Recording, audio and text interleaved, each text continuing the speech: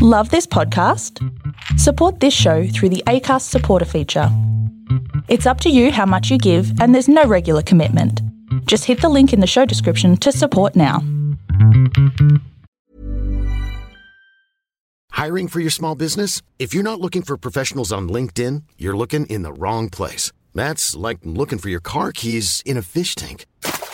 LinkedIn helps you hire professionals you can't find anywhere else, even those who aren't actively searching for a new job but might be open to the perfect role. In a given month, over 70% of LinkedIn users don't even visit other leading job sites. So start looking in the right place. With LinkedIn, you can hire professionals like a professional. Post your free job on linkedin.com/people today.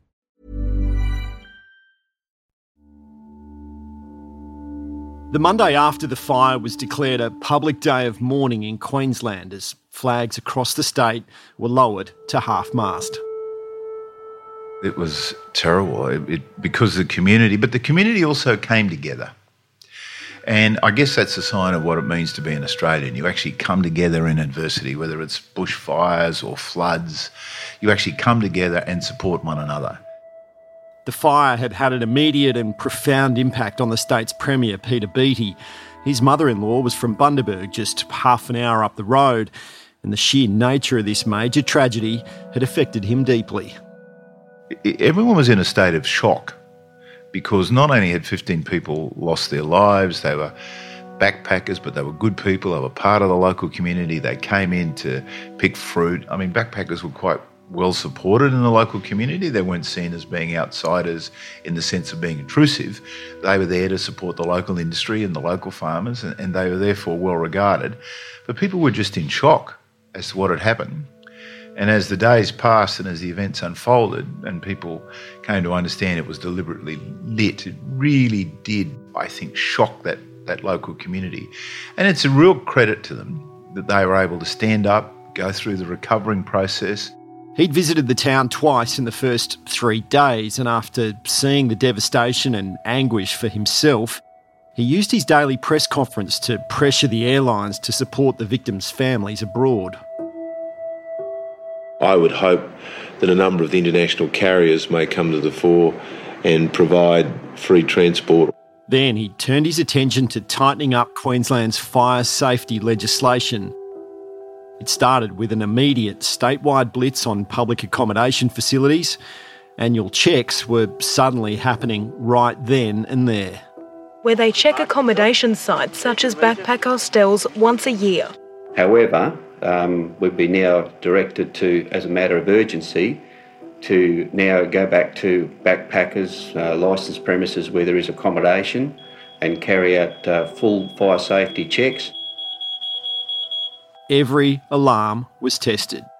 They've also asked us to identify the occupancy that are in these type of establishments, in particular counting of beds, etc. That audit was done on 263 of the 276 backpacker hostels in Queensland over the 2 months following the Childers fire.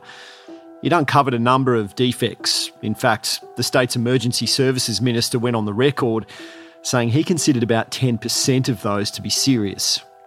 So the Premier set about fast-tracking new legislation into Parliament. And one of the outcomes was that it's safer to go and stay in a backpacker hostel now. Absolutely. And under your watch, your government legislation was put in place to make sure that happened. We were determined to do that. I remember, but I made it clear right from the beginning, 1, there'd be no cover-up. 2, we'd find out what went wrong, and if things needed to be done better, they would be done better. Because clearly there were fire alarms, but they'd been disconnected. A fire safety task force was established to review the fire safety standards in Queensland's budget accommodation buildings. It led to the Building and Other Legislation Amendment Bill being introduced in December 2001. Crucially, it ensured the new laws would finally apply to budget accommodation buildings built before 1992. Now, that in itself was significant. Remember, the palace had previously been exempt under the Building Act because it was built before 1975. These new changes would ensure that loophole would no longer exclude older dwellings. So we made it mandatory that there would be fire alarms in every house, and working fire alarms and every unit, and they'd be inspected. And at the end of it, everyone understood that there was new rules, and we had special rules for boarding houses. And as time went on, of course, there was a bit of a pushback from here and there about these regulations because they took a little time to get the act properly done. But look, in the end, everyone accepted that we now have safer places, and so we should have. It resulted in a good, strong look at what was currently required and how legislative changes could be made to strengthen up that fire safety of the occupants. That's Inspector Mark Halverson. I'm the manager of the State Compliance and Prosecution Unit for Queensland Fire and Emergency Services. The legislation he polices 20 years on is because of what happened that night. Can you tell me what Queensland Fire and Emergency Services is doing to ensure that accommodation facilities like the Childers scenario, which had bulk accommodation facility for about 100 people, what are we doing to ensure that in the best possible way we can ensure their safety? So as a result of the Childers fire, that led to an examination of the required fire safety installations in that type of accommodation, and then those required installations were upgraded to be more onerous on landlords and the operators of these accommodation buildings to ensure the safety of the residents of those buildings was substantially increased. So those measures then became enshrined in legislation, and that allows Queensland Fire and Emergency Services to inspect and then take enforcement action against the operators of those illegal and unsafe accommodation buildings.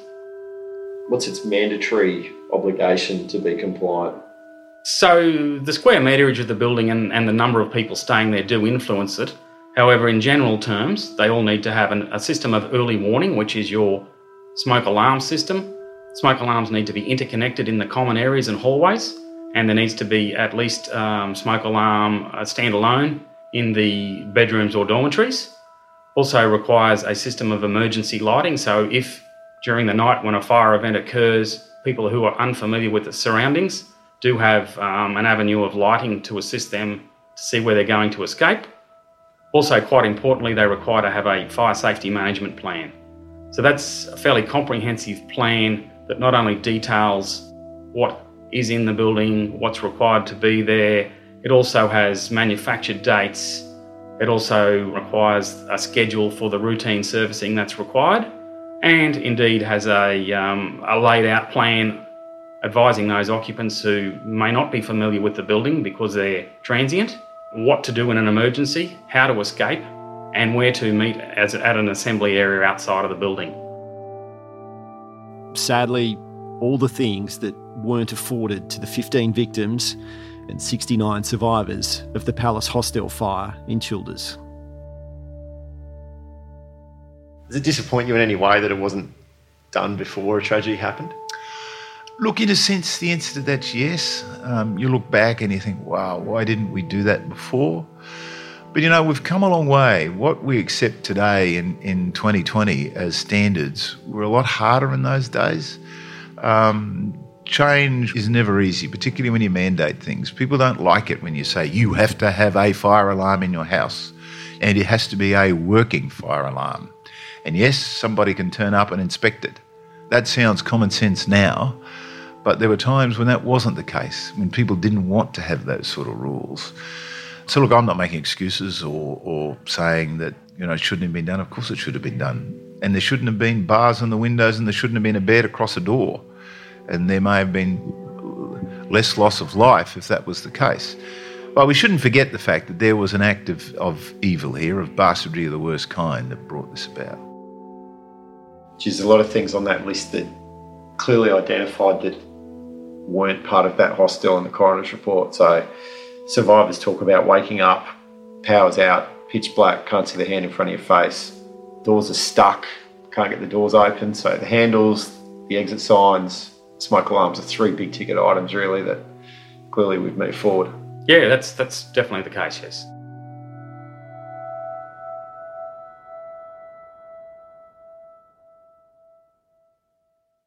In the current day, if your team got a call from a backpacker and said, I don't think our smoke alarm is working and I'm concerned about this, what happens then? Yeah, so look, that's a very good question, because indeed we do get complaints from backpackers who are living in the accommodation quite regularly. We have safety assessment officers located in all 7 regions across the state, and while some of them still do have a significant distance to travel to get to an individual town or place, we can be very confident that we will have someone there to conduct an inspection in relation to that complaint in very quick time, and our aim is the same or the next day, but sometimes due to excessive travel, it may be a couple of days. Okay, so one of your team goes and sees that building and says, yes, I'm not satisfied that it's safe and these smoke alarms are working. What would they do then? Yeah, so those safety assessment officers are specifically trained in building fire safety and requirements. So they'll go collect evidence. That means taking photographs, looking at maintenance records, looking at the documentation that's required, and they will come back and compile a report. That report is then sent through to the State Compliance and Prosecution Unit.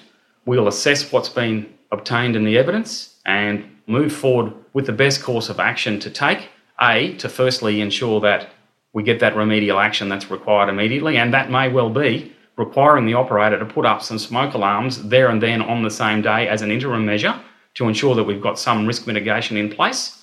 But it will also include a required upgrade to meet all of the standards within a reasonable working time. Typically that would be around 7 days.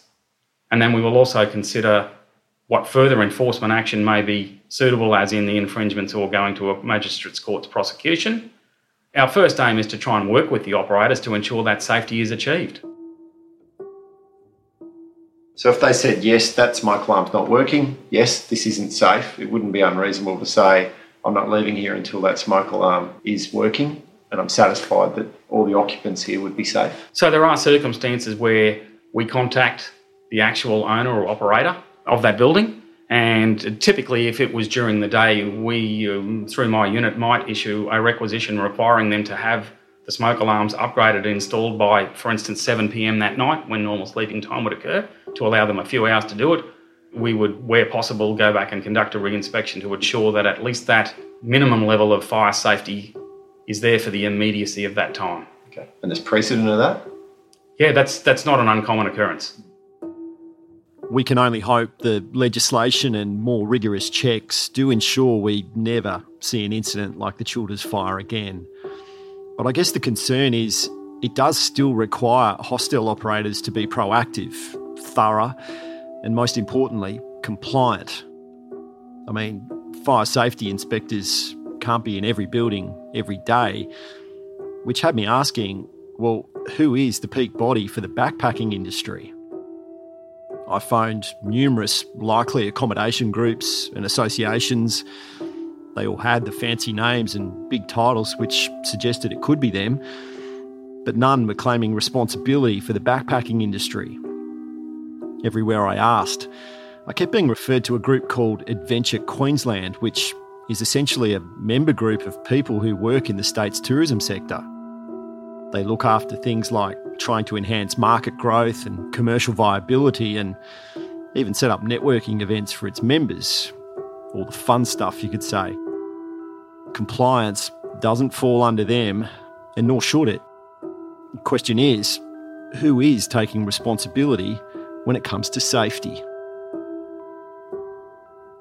There appears to be no peak body for the backpacking industry. There is an adventure tourism association, but the demarcation between different markets has sort of blurred a little bit. You know, what backpacker used to be genuinely people traveling with a backpack, staying in very cheap accommodation generally and having very little money to spend. I think those definitions have blurred. That's Daniel Gishwind. I'm the chief executive of the Queensland Tourism Industry Council. At the time, 2000, I was the state manager of the Tourism Council Australia, an organisation that changed and transformed into the current organisation we have only a few months after the tragedy in Childers. I just see Adventure Australia seem to be taking care of the adventure side of it, the tours, and making sure that experiences are looked after, but not necessarily the compliance and the safety side of it. Yeah, well, look, I think we as an organisation, the Queensland Tourism Industry Council, will certainly try to involve ourselves wherever it matters when it comes to legislation reviews or business regulation. We're very strong on business accreditation and business practices that is outside the actually legislated responsibilities. We think we have to go further than that. There's no doubt there is a gap in the system. Now, so many sectors were adversely affected by the Childers fire, and Queensland's tourism sector was pretty close to the top of the list. Give me an idea of what the backpacking industry was like in 2000. It was big business, wasn't it? It was big business. It still is big business. And we have to remember that Australia was the first country in the world to introduce working holiday visas as a category of entry for young people in particular to enjoy more than just a holiday in a place in Australia. It allowed visitors, young visitors, to work while they were here on holidays and stay longer for a year. And that really globally really transformed the youth travel market because it opened a whole new set of opportunities and it put Australia in a very competitive space. And we were recognised as a destination of choice for young people to enjoy those early years of their adulthood and enjoy them in an environment that was safe and enjoyable and familiar and friendly, all of these attributes that supported Australia's position as a primary target and destination for young travellers. And 2000 was a golden period for the backpacking industry. To put that in context, Australia issued 78,000 working visas to foreign visitors in 2000. Just about all of those were backpackers, and more than half of those took up employment during their stay, especially on working farms in towns like Childers. Suddenly we had this opportunity to link in and hook in the backpackers who followed the same harvest trail. In fact, it was called the harvest trail. It still is maybe called the harvest trail. And suddenly the backpackers were taking up advantage of that, but also it gave the agricultural sector an opportunity to have a flexible workforce that was available on tap, as it were. And certainly the horticultural sector still continues to benefit from that enormously. The Australian government generated a study into backpacker accommodation in Australia back in 2009. It's almost a decade after the Childers fire, but it does provide a snapshot of what is essentially a multi-billion-dollar injection into the Australian economy. With backpackers indulging in twice as many activities as other international tourists, spending almost twice as much money, and 3 in 4 backpackers spend time in regional areas. In fact, the stats show they were spending almost half of their Australian stay in the regions, in places just like Childers. So what the tourism sector didn't need were international headlines like this. Good evening. A fire that swept through a youth hostel in Queensland, Australia, is now thought to have killed 10 young British backpackers. It happened in the small town of Childers, Australia. What was the immediate impact on the travel industry, particularly among that working holiday backpacker scene? Well, devastating is the only way to put it. You know, it was devastating for everybody who had any association with it, whether the travellers who were in the country or I'm sure those who were contemplating coming to Australia. That would have been an extremely confronting news, but also for all the people in the industry who either provided services to backpackers generally or worked with them. Everybody felt somehow connected to that. You know, it was your friends, your customers, your associates who were suddenly in the frame, you know, and that was really difficult. And I think everybody felt emotionally affected by this in the tourism industry for sure. Reputation's a big thing in the tourism industry, isn't it? And I assume reputation took a hit. Oh, absolutely. Look, I mean, the circumstances of this particular tragedy were confronting on so many levels. I mean, it was a crime, obviously, perpetrated in a targeted way at people we seek to attract to Australia and people who come here as our friends. And to see them targeted in such a crime was devastating, of course. And then in the subsequent investigations, when it was revealed that perhaps the provisions, both the legislative provisions, but also the practices on the ground in this accommodation house weren't up to scratch and didn't demonstrate duty of care to those visitors. That was another line of confrontation that was very difficult for us to deal with. So did Queensland's tourism industry take a hit on the back of that incident? Oh, look, I think the backpacker market certainly was affected by this, but an industry that is so much trading on its reputation and so much trading on the goodwill of people, it absolutely had an impact. We know that for certain. Tourism is a very competitive market globally. Everybody's chasing that visitor dollar.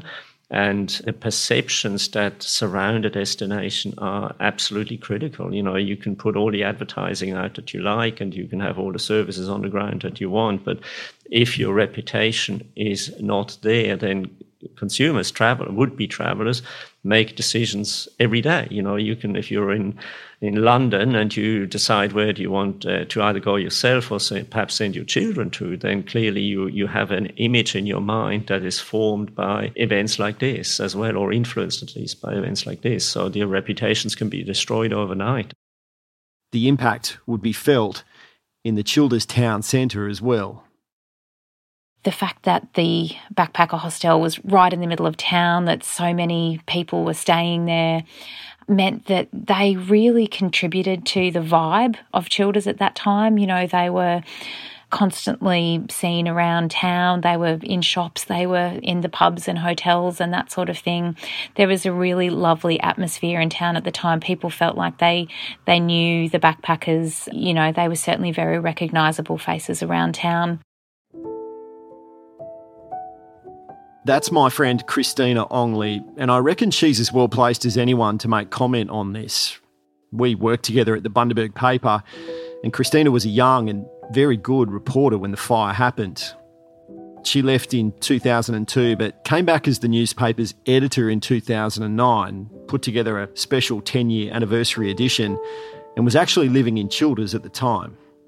With the loss of that hostel, a lot of accommodation has moved to the outskirts of town. There's definitely a different vibe.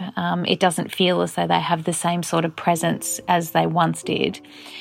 And I think one of the other changes over time as well has been there's been a bit of a shift towards labour hire firms who will actually employ the picking workforce and farm workforce rather than being directly employed by the farmers themselves. So I think there's just that extra sort of layer of separation in between the workers and the employers that probably just means, they don't have quite the same relationship as they did before.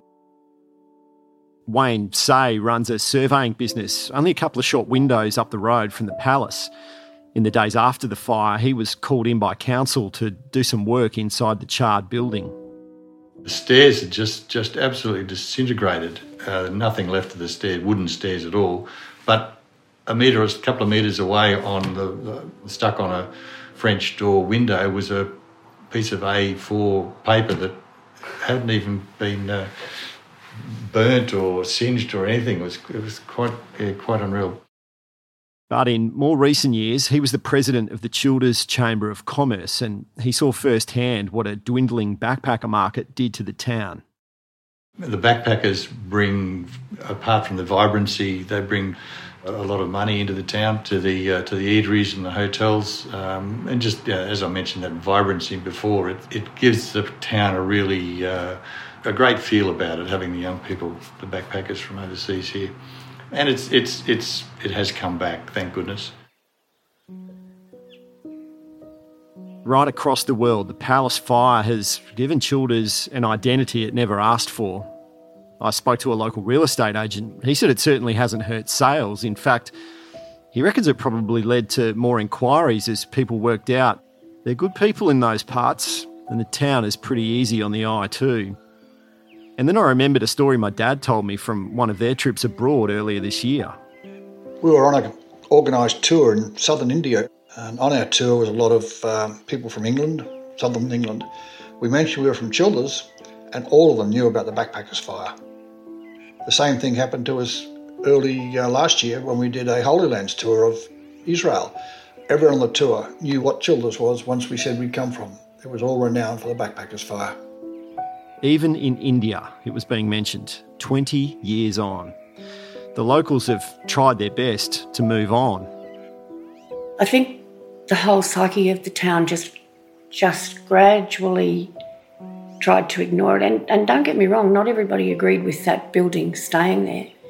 While that building sat there for all of that time, while a decision was being made on what to do with it, there was a lot of anger around here and pointed at people like me who'd been so involved and others, let it go, we're sick of hearing about this and blah, blah. Well, the fact of the matter is it hadn't gone away. It was still being dealt with.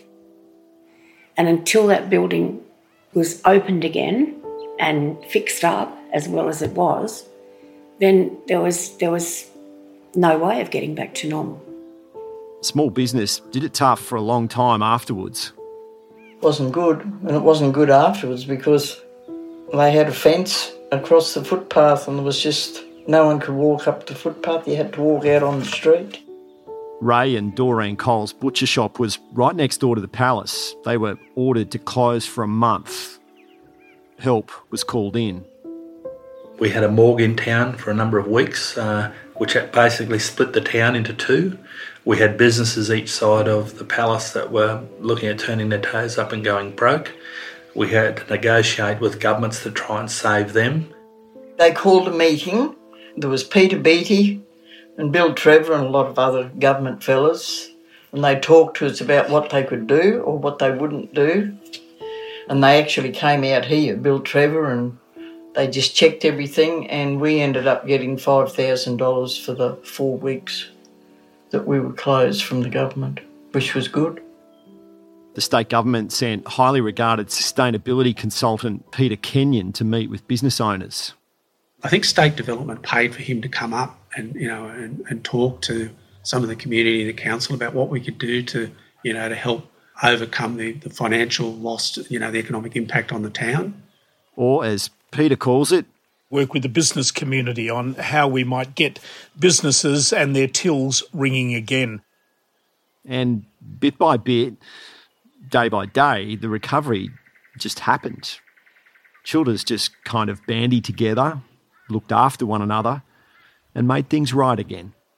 Yes, it was about what can we physically do about the main street, but it was also about how do we actually lift customer service? How do we actually develop that wow factor in each of our shops? How do we actually begin to network and effectively link with each other? How do we motivate our staff and engage our staff? How do we become more engaged with the wider community?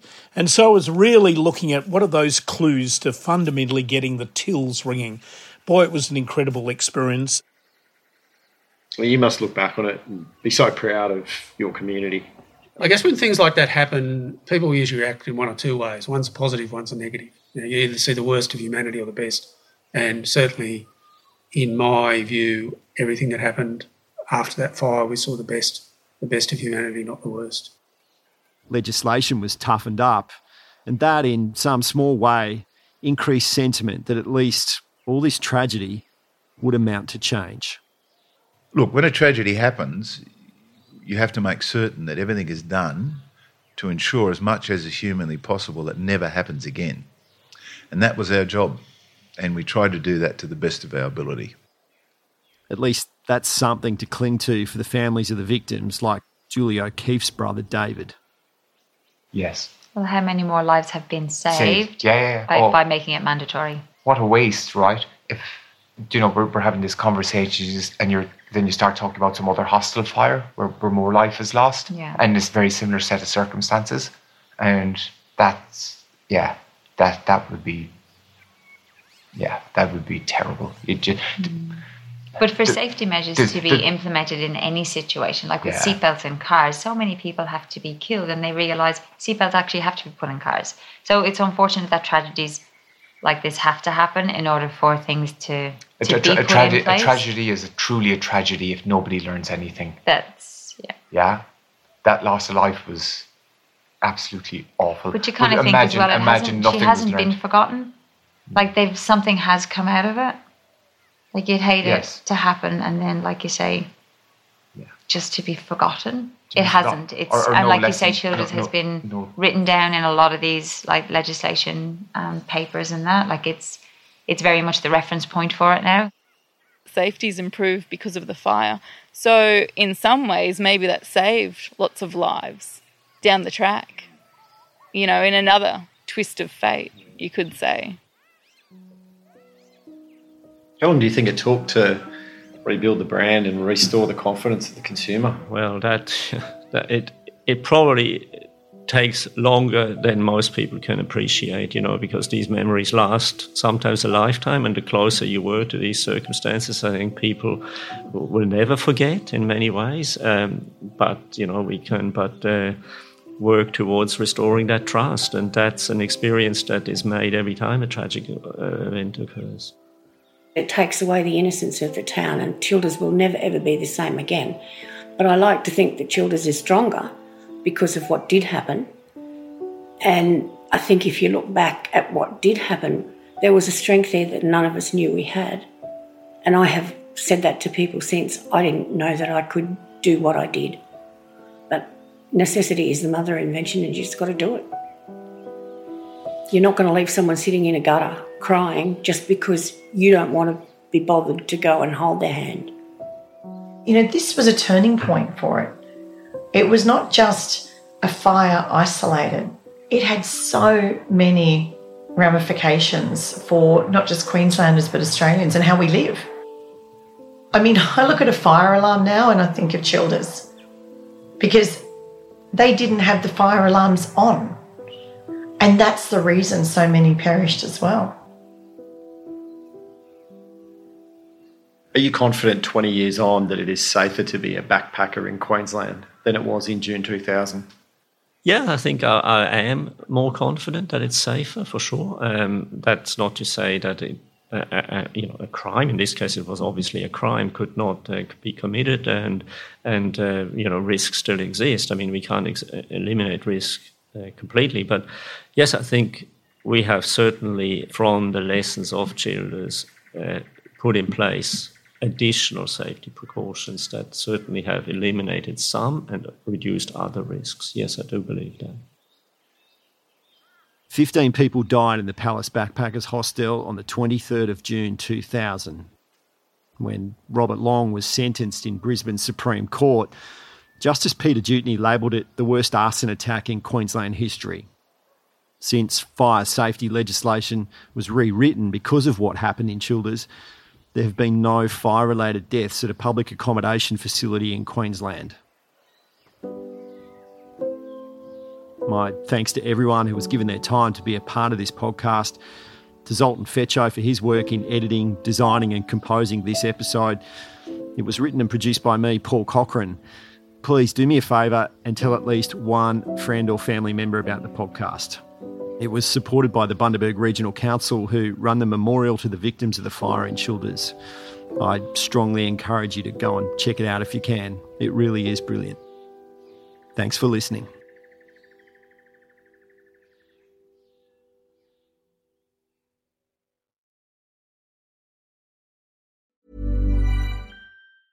Hey, it's Paige DeSorbo from Giggly Squad. High quality fashion without the price tag. Say hello to Quince. I'm snagging high-end essentials like cozy cashmere sweaters, sleek leather jackets, fine jewelry, and so much more. With Quince being 50 to 80% less than similar brands. And they partner with factories that prioritize safe, ethical, and responsible manufacturing. I love that. Luxury quality within reach. Go to quince.com/style to get free shipping and 365-day returns on your next order. Quince.com/style.